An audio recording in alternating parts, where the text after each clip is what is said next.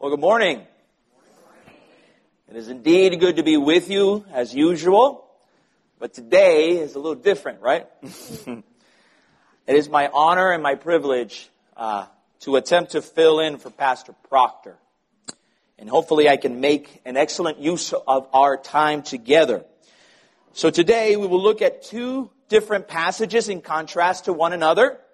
In Genesis chapter 4, 1 through 9, and Matthew chapter 28, and we will hone in on the Great Commission. So please stand together with me as we read the word of the living God.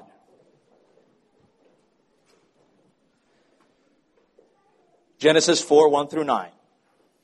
Now Adam knew Eve his wife, and she conceived and bore Cain, saying, I have gotten a man with the help of the Lord.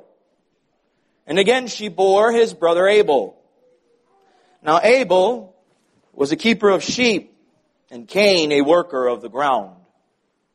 In the course of time, Cain brought to the Lord an offering of the fruit of the ground, and Abel also brought of the firstborn of his flock, and of their fat portions.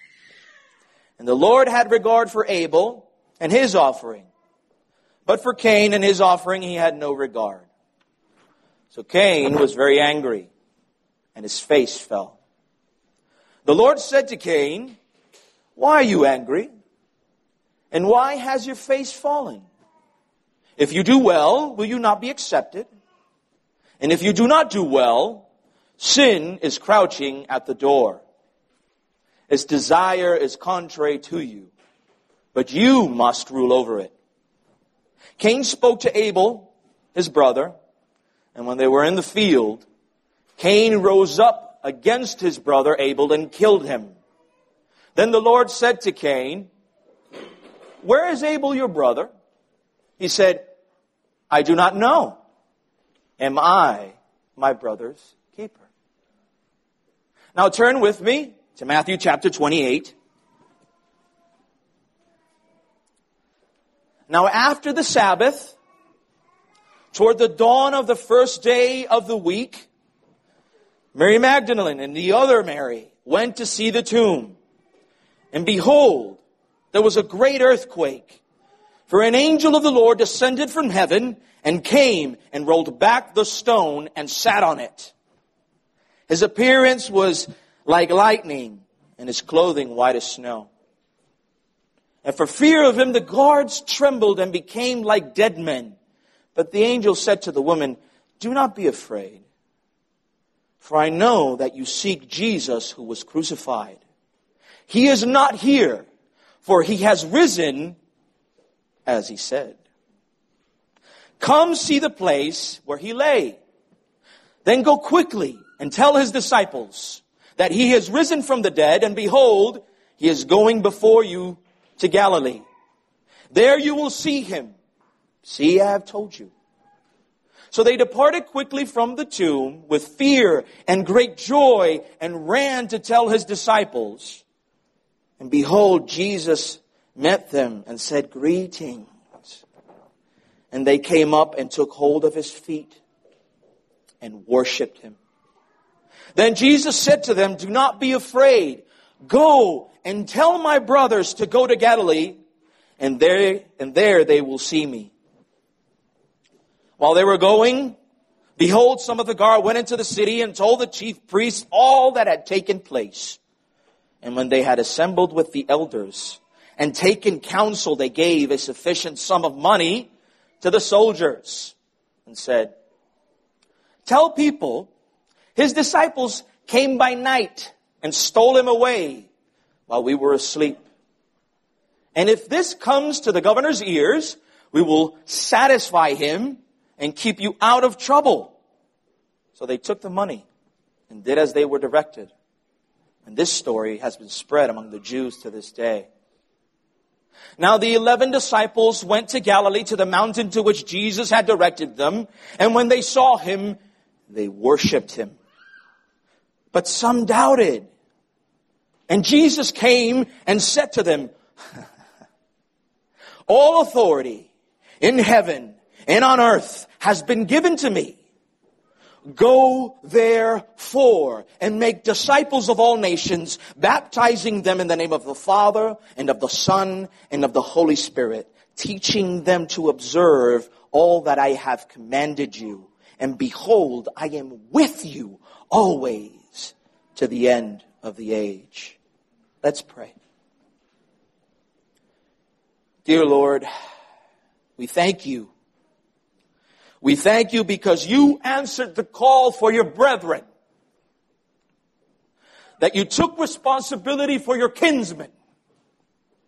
And you call us to join in your mission to advance your kingdom to the ends of the earth. Help us now to be encouraged. Forgive me of my sin, Lord. Strip me of it. And let only your word be proclaimed here now. In Christ's name we pray. Amen. You may be seated. This is my Father's world. And to my listening ears, all nature sings, and round me rings the music of the spheres. This is my Father's world. I rest me in the thought of rocks and trees, of skies and seas, his hands, the wonders wrought. This verse is from a Presbyterian minister named Maltby Babcock. He was born in 1858 and died in 1901. Well, it's 2022. And is it still our Father's world? And before we answer as Reformed Presbyterians, as heady academic Christians, just purely seeking the right answers, let's consider the weight of the question. Let's consider the context. Let us not dismiss it as a mere question that just needs a correct answer so we can tuck it away as another theological dilemma solved. Let us step in and feel the pain, the fear, the anxiety, as if we were deep in dealing with the uncertainty of these times. It's 2022.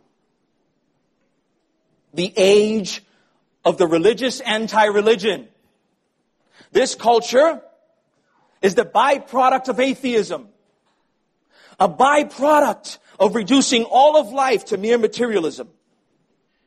That life is just chance and matter clashing on each other in a random, purposeless, and meaningless world. See, they sought that lie out to escape the pressures of living a responsible and virtuous life. And with it, meaning went right out the window. But humanity cannot live without meaning. So now this generation is in search of meaning, but just not in the right place. They're engaging in the occult and spiritual rituals and meditation and prayer to anything and everything except the God of the Bible. A generation that wants all of the benefits of true religion without that pesky guy named Jesus and his word. We are living in an age of war, both hot and cold. A cold war between two worldviews, the progressives that desire to move on from traditional values, and the conservatives, both Christian and non-Christian, who desire to preserve those values. But the focus of this Cold War is the question that these two worldviews seek to answer. And at the very bottom of all this conflict that we are going through today is the same question we've asked throughout human history. How should we then live? You might say, well, that's not very unique. Just keep chugging along history. So let me add a unique component that should get your attention. This question is asked in an age of technology and postmodernity. Brothers and sisters, think for a moment about the impact of technology today in comparison to the past in human history. Consider the speed of it, the ease of it, and how it affects the intention, the conflict of that very question. Through technology, humanity has solved many of the problems that made life a lot harder. But within that difficulty, virtue was enforced. See, because without it, you would die.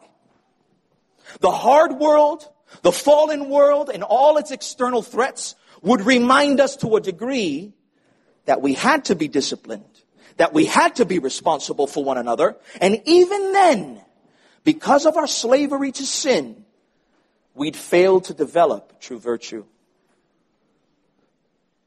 Now imagine a world where we have nice beds, controlled heat, and air conditioning, food already prepared in the grocery store. And on top of that, we've created virtual reality. We've created a faux ubiquity, fake ubiquity with the internet. We're all connected no matter where we are.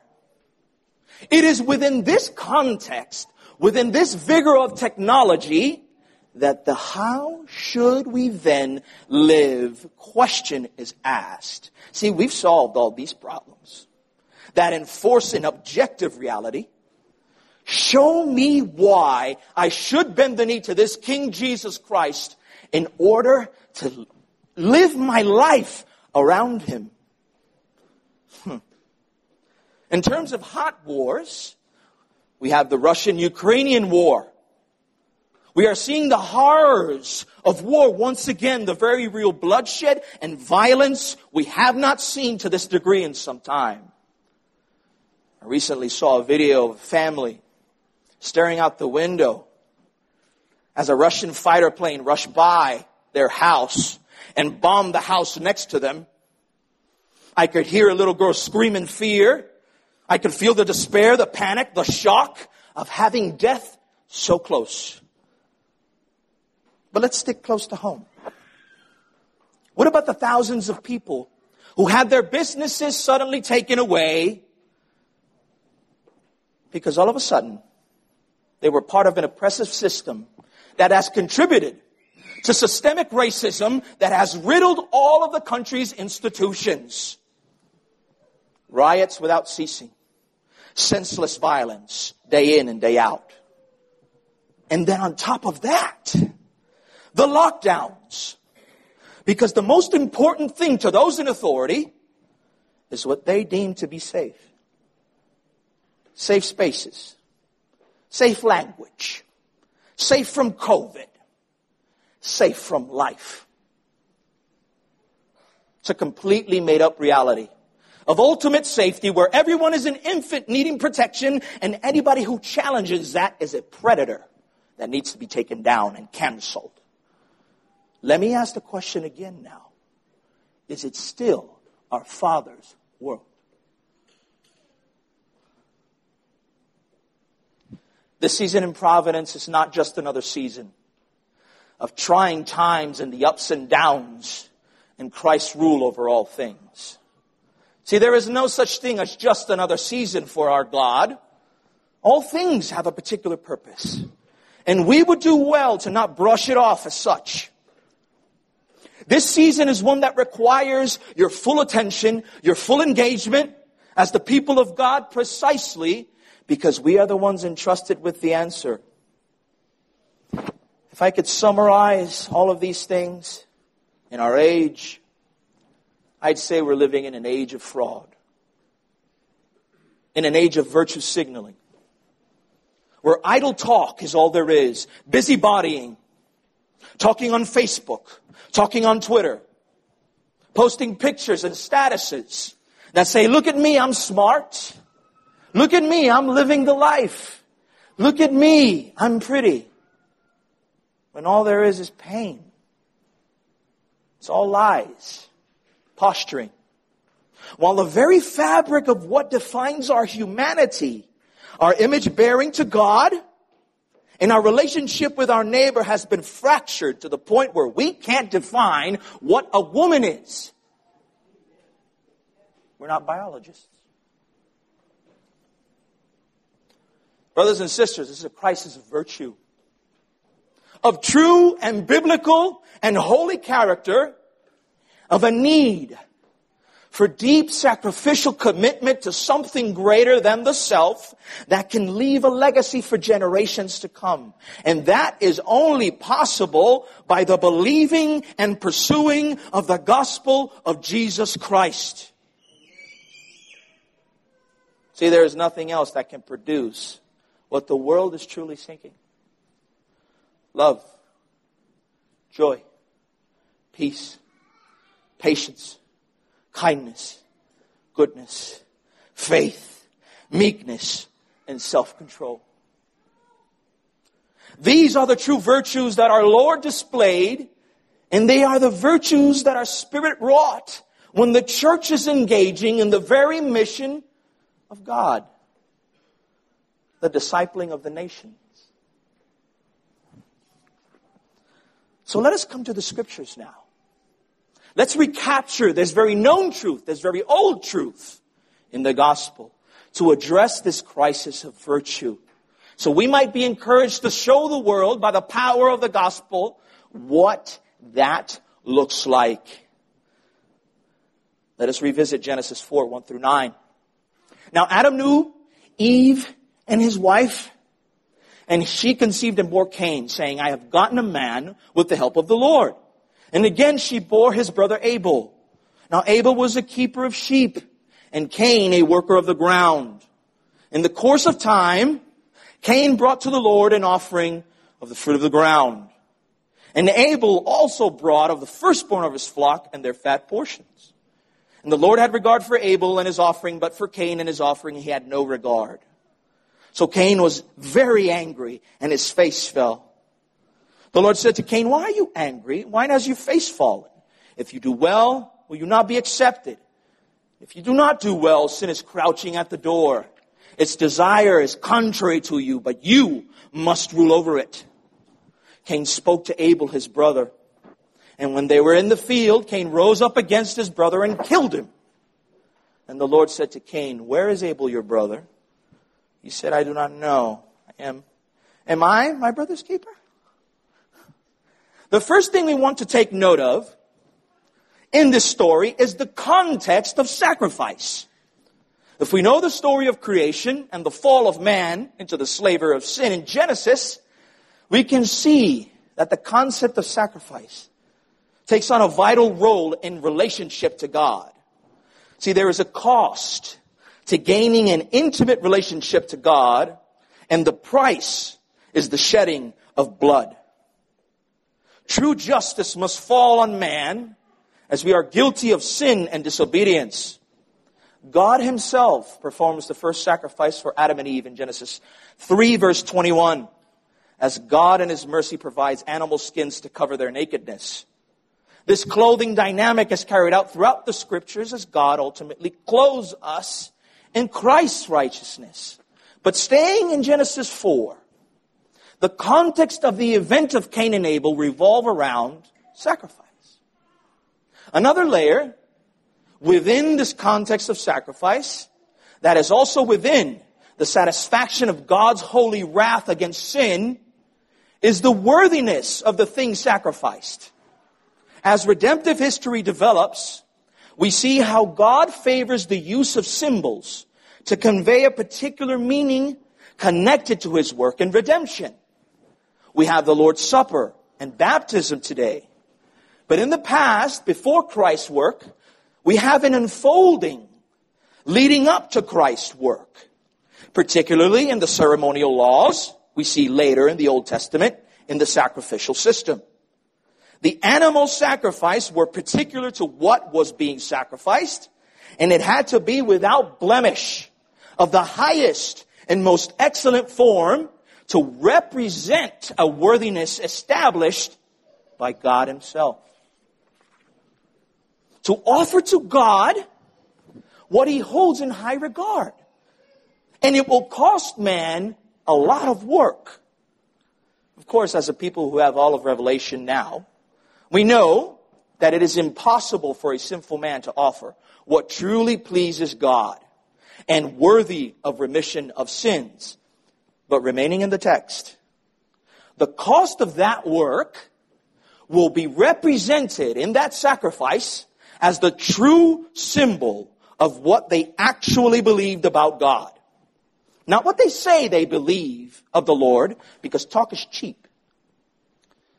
It was what they actually believed that will inevitably show in the work required, in the action taken.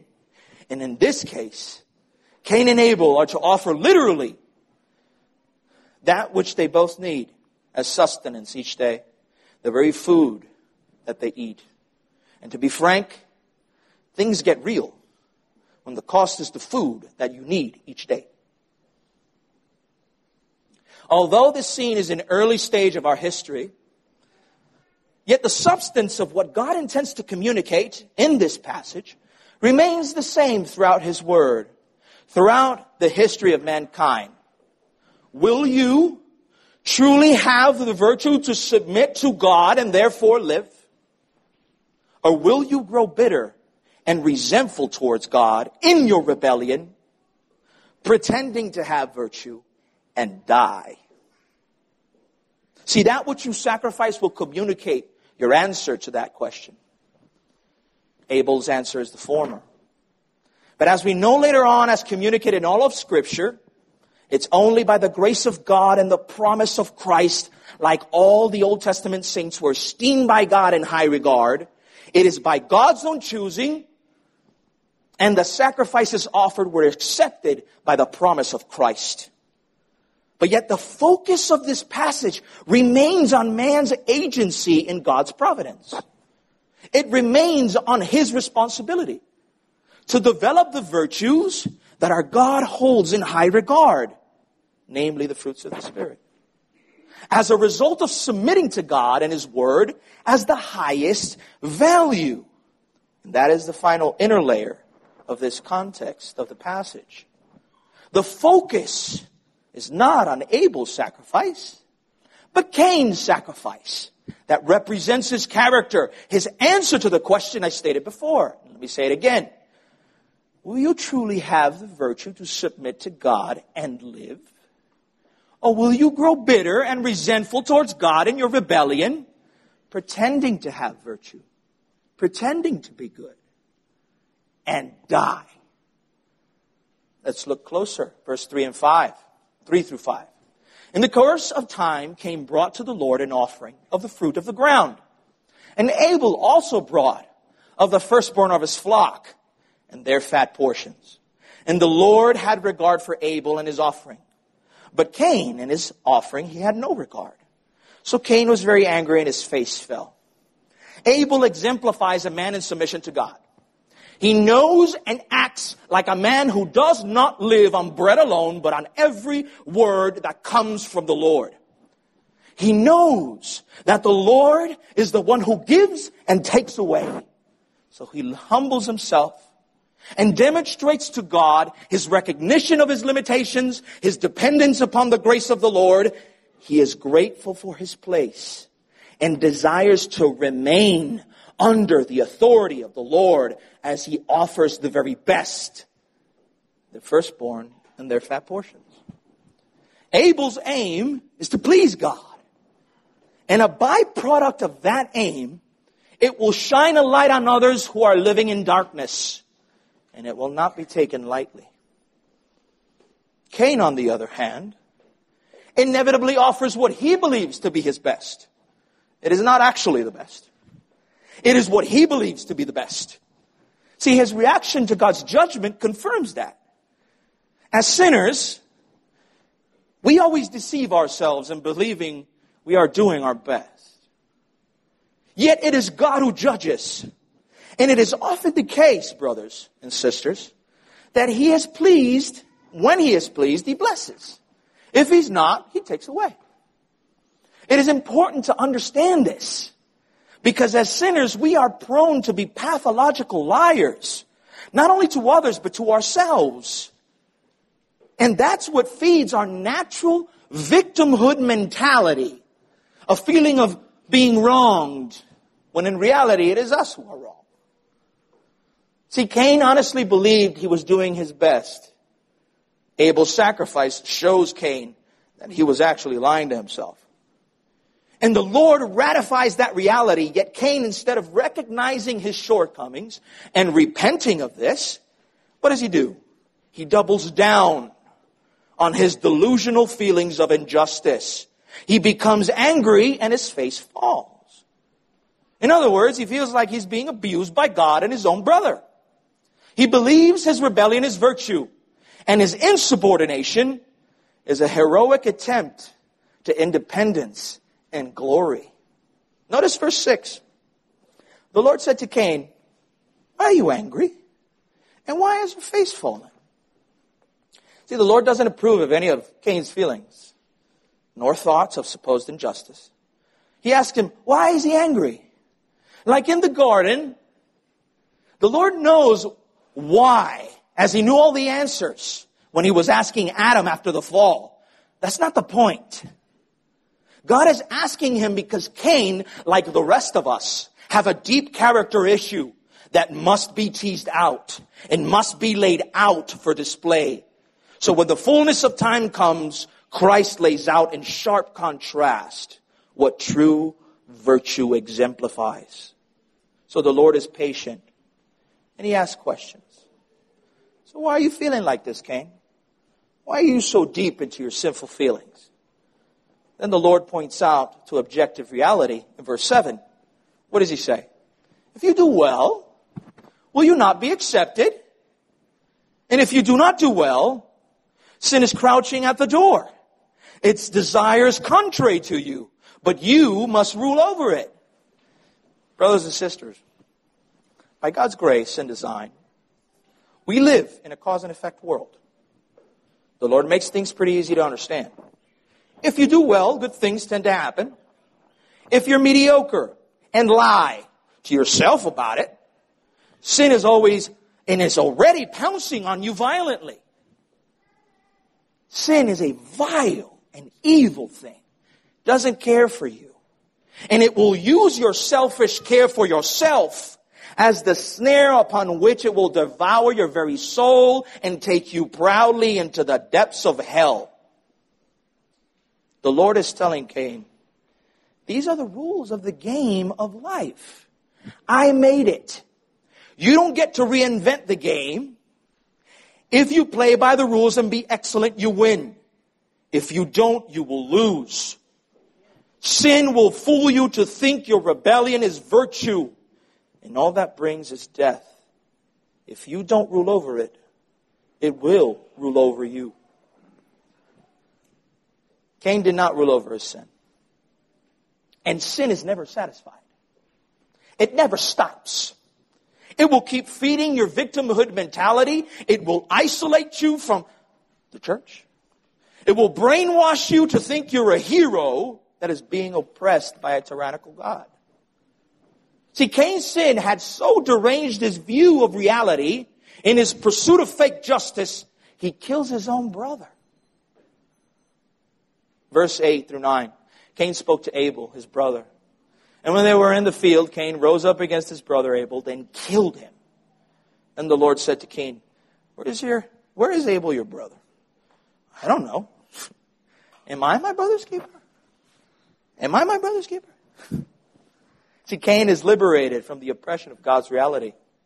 And he abdicates his responsibility from his brother. In his lie, he comes up with this radical individualist perspective. To Cain and to you and to me. To all sinners. We are our own worlds. We live for ourselves. And whoever dares to knock on our door and intrude into our carefully carved out routine to interrupt it, we can't help but feel bothered. How many times have we said the same line in our hearts? Am I my brother's keeper? What are you doing here? I'm not responsible for you. That response from Cain really gets at the bottom of our depravity, our sinful condition, our selfishness, our deranged view of reality apart from the revelation from the one true God of the Scriptures. See, left in our sin, there is no hope in us. will God have mercy on us? Will there be an older brother who does accept the responsibility of his kinsman? As we exit out of this passage with these questions in mind, let us fly over redemptive history with a bird's eye view. Was Israel any better than Cain? We have been exploring the book of Exodus so far. And what do we see? All we see is a people who are chosen by a lofty God who displays his infinite power and wonder that promises to be with them and give them a land flowing with milk and honey, pillar by day, a cloud by night, splitting of the seas, manna from the heavens. What's the people's response? At best, a reactionary repentance in the presence of such power. Yet afterwards, they will go back to the same self-indulgent grumbling that misinterprets reality. The derangement is so sickening, they preferred the slavery of Egypt over the care of the Most High God. And if you're sitting there thinking that somehow you're better than they are, this is us every single time we sin. Brothers and sisters, the issue has never been about God's power. Many think that God and the enemy are somehow in a power match for the souls of mankind. No. This is the creator of all things. This is the God in whom we live and move and have our being.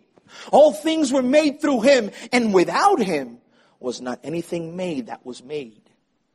The heavens declare the glory of God, and the sky above proclaims his handiwork. No, this is not about power. This is about ethics. This is about God keeping his word. This is about covenant keeping faithfulness. This is about virtue. As our God, he must descend from the heavens. See, man is trapped in the snare of Satan's ingratitude. He cannot do anything good, nor desires to do so. Man must suffer God's holy wrath for his disobedience. Yet God elects to redeem for himself a people of every tribe, tongue, and nature and nation. And he does so as a suffering servant. The book of Matthew is known for its highlights of the Old Testament messianic fulfillment. The Old Testament promises a king that will come to save his people from their sins. The book of Isaiah tells us that the government will rest upon his shoulders. Isaiah 9:6. Psalm chapter 2 tells us that the reign of the Lord's anointed, his possession of the nations, and his breaking them with a rod of iron. The book of Daniel tells us of this everlasting dominion given to the Son of Man. Chapter 7, verse 13 and 14. I saw in the night vision, and behold, with the clouds of heaven there came one like a son of man. And he came to the Ancient of Days, and was presented before him. And to him was given dominion and glory and a kingdom, that all peoples, nations, and languages should serve him. His dominion is an everlasting dominion which shall not pass away, and his kingdom one that shall not be destroyed. So we see in the Old Testament an expectation that is clear. A king who will have dominion over all things. See, Israel's history of covenant breaking, being oppressed by tyrants, longs for a king who would be faithful in submitting and obeying the Lord so that they may prosper. So it's natural to think that this king will come primarily with the use of power. In fact, the word is clear that he does have power. But the problem we have is deeper. For while we were living in the flesh, our sinful passions, aroused by the law, were at work in our members to bear fruit for death. That's Paul. So God, to glorify himself in a display of all of his attributes, his character, his power, and glory, he decrees a redemptive plan in saving man to restore creation in the work of His Son that is then applied by His Spirit. Jesus takes on the form of a suffering servant to represent the people the Father loved since before time began, and offers His own life as payment and punishment for our sin. And by His resurrection, He is making all things new. See, Matthew's gospel goes through the life of our King. He goes through His perfect obedience in relation to all the old promises of the Messiah. The Lord Jesus is greater than the Levitical priests. He is greater than David. He is greater than Moses. He has come to save to the uttermost all those that have been given to Him. So the Gospel of Matthew records our Lord's life in submission to His Father, the fulfilling of the law in every aspect. His coming inaugurates the kingdom of heaven on earth. And so He heals the sick and the blind. He raises the dead.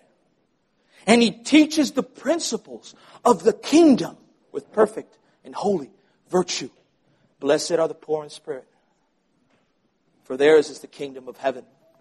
Blessed are those who mourn, for they will be comforted. Blessed are the meek, they will inherit the earth. Matthew 6:33 says, seek first His kingdom and His righteousness, and all these things will be given to you as well. And so our Lord comes to His final work. We land now, Matthew chapter 28. We have arrived at the great climax of redemptive history, the great place of sacrifice. The Lord offers Himself in the place of wrath for sinners. Christ had finished His work on the cross on the sixth day, as creation was made in 6 days. Christ is laid in the tomb on the seventh day, because it is finished. As our God had rested on the seventh day. But on Sunday, something happened. In verse 1 of Matthew chapter 28, 1 through 10, we are told that toward the dawn of the first day of the week, there was a great earthquake. For an angel of the Lord descended from heaven and came and rolled back the stone and sat on it. Brothers and sisters, a new creation has just begun. At the dawn of the first day was the dawn of the new day, where Christ is firstborn of all creation, the resurrected King over all things. And after Christ's ascension to the right hand of the Father, the apostles go to make known the fact that Christ is now King. Acts 13, verse 32 through 33 says, we tell you the good news. What God promised our ancestors, He has fulfilled for us, their children, by raising up Jesus. As it is written in the second Psalm, you are my son. Today I have become your father. God raised Him from the dead so that He will never be subject to decay. As God has said, I will give you the holy and sure blessings promised to David. Psalm 2 is all about Christ. It's about Christ inheriting the nations. Psalm 2, 8 through 9. Ask me, and I will make the nations your heritage, and the ends of the earth your possession. You shall break them with a rod of iron and dash them in pieces like a potter's vessel. Psalm 110:1, the most quoted verse in the New Testament. What does it say? The Lord says to my Lord, sit at my right hand until I make your enemies your footstool. Beloved, this is all unfolding right here in Matthew 28. The work of Christ is accepted. And He receives the heavenly approval with an angel breaking the seal of the tomb. See, the Lord could have just broken free, reminiscent of a cheesy Marvel movie, and a great display of power. But no, He doesn't break out of anything. He doesn't need to break out of anything. He is worthy of the heavenly host to come and open the tomb, as His perfect work earns Him the great honor and ceremony. verses 11 through 15, basically lays out the natural Cain-like character we've already seen since the fall. And in Genesis chapter 4, the guards go to the chief priests and tell them what happened. This Christ is the risen Christ. And so the response is, let's ignore reality. Let's bribe them to get them to tell a lie and pretend that the supernatural event, that this King Jesus, he's not really king. That reality is too hard. His perfect sacrifice shines too much of a light in this darkness, and it's unbearable. It means that they have to change. It means that their entire life was wrong. They just crucified the king they knew was coming. When the failure is this massive, we are all tempted to turn a blind eye, brothers and sisters, to deny reality, to take the victim road and pretend that we were ignorant. We will take any road available besides taking responsibility for our sin and repent. To go back to Genesis 4, sin is crouching at the door. Its desire is contrary to you, but you must rule over it. Yet what is the reality that we see throughout Scripture? Without supernatural intervention, without the Most High God coming down to us, without the work of Christ being imputed to us by the Spirit, you cannot and will not rule over your sin. So what? So things must be remade. Things must be renewed. And so now we come to the very crux of Matthew 28, His Great Commission, verses 16 through 18. Then the 11 disciples went to Galilee, to the mountain where Jesus had told them to go. And when they saw Him, they worshipped Him. But some doubted. Then Jesus came to them and said, all authority in heaven and on earth has been given to me.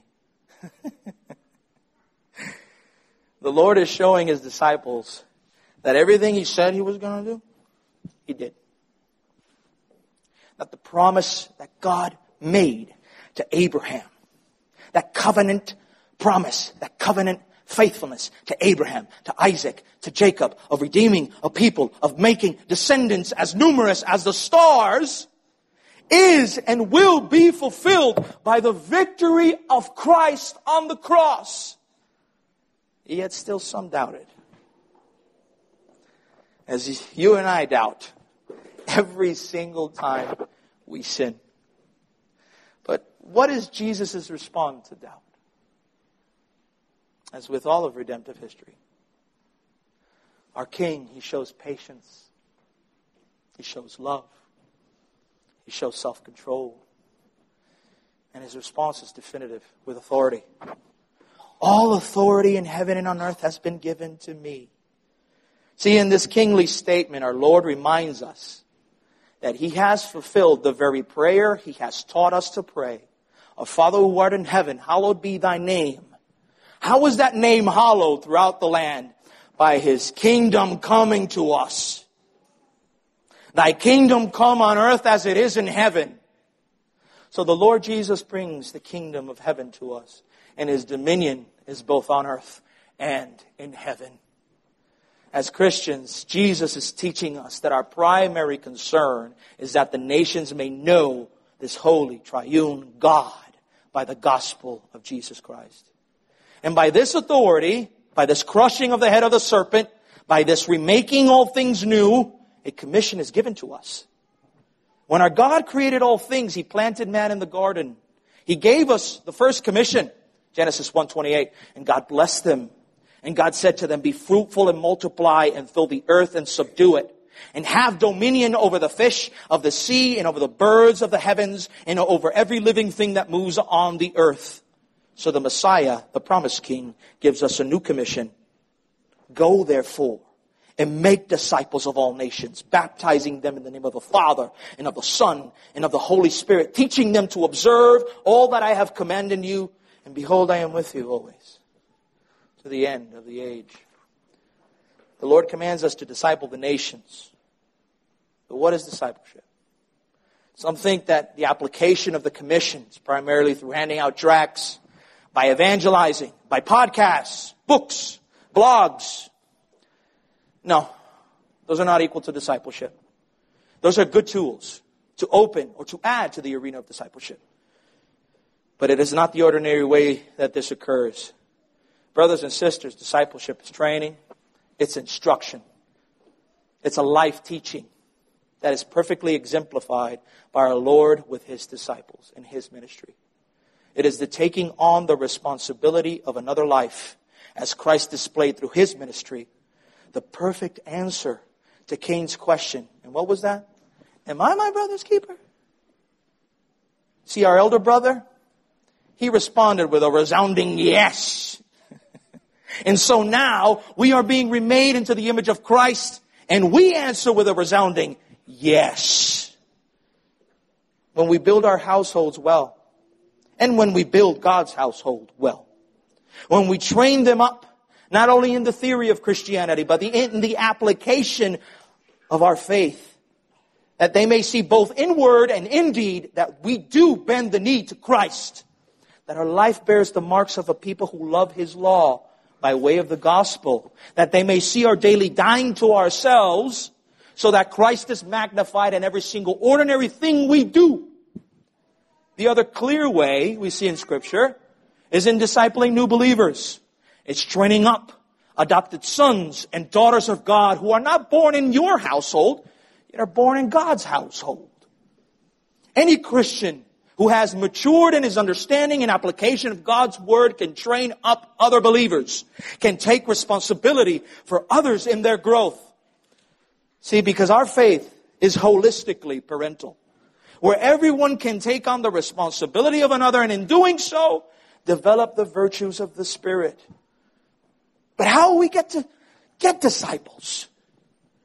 Most think that the only required way is being good at evangelism. And while that is an ordinary way, and the Scriptures does call us to be prepared, to give a reason for the hope that is within you, but let me broaden that very quickly. From just knowing the theory of Christianity.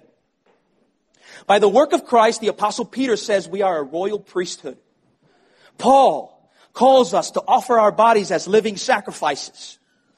See, as priests who have access to God through Christ, when we live our lives excellently, displaying the fruits of the Spirit in every position that the Lord has placed us, in our jobs, in our homes, with our friends, when we show what true love, joy, peace, patience, kindness, meekness, self-control looks like, we offer sacrifices to our Lord as we die to our sin and show others who are watching what a Christian looks and acts like.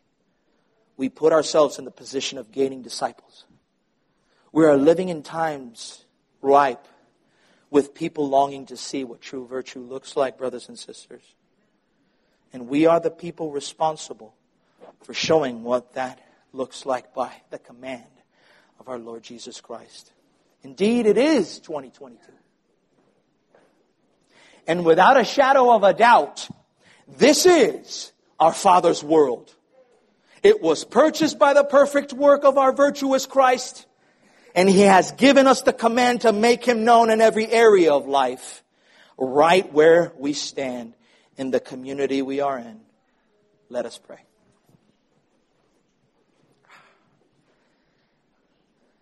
Heavenly Father, we thank You for this time. We thank You because You took responsibility for us.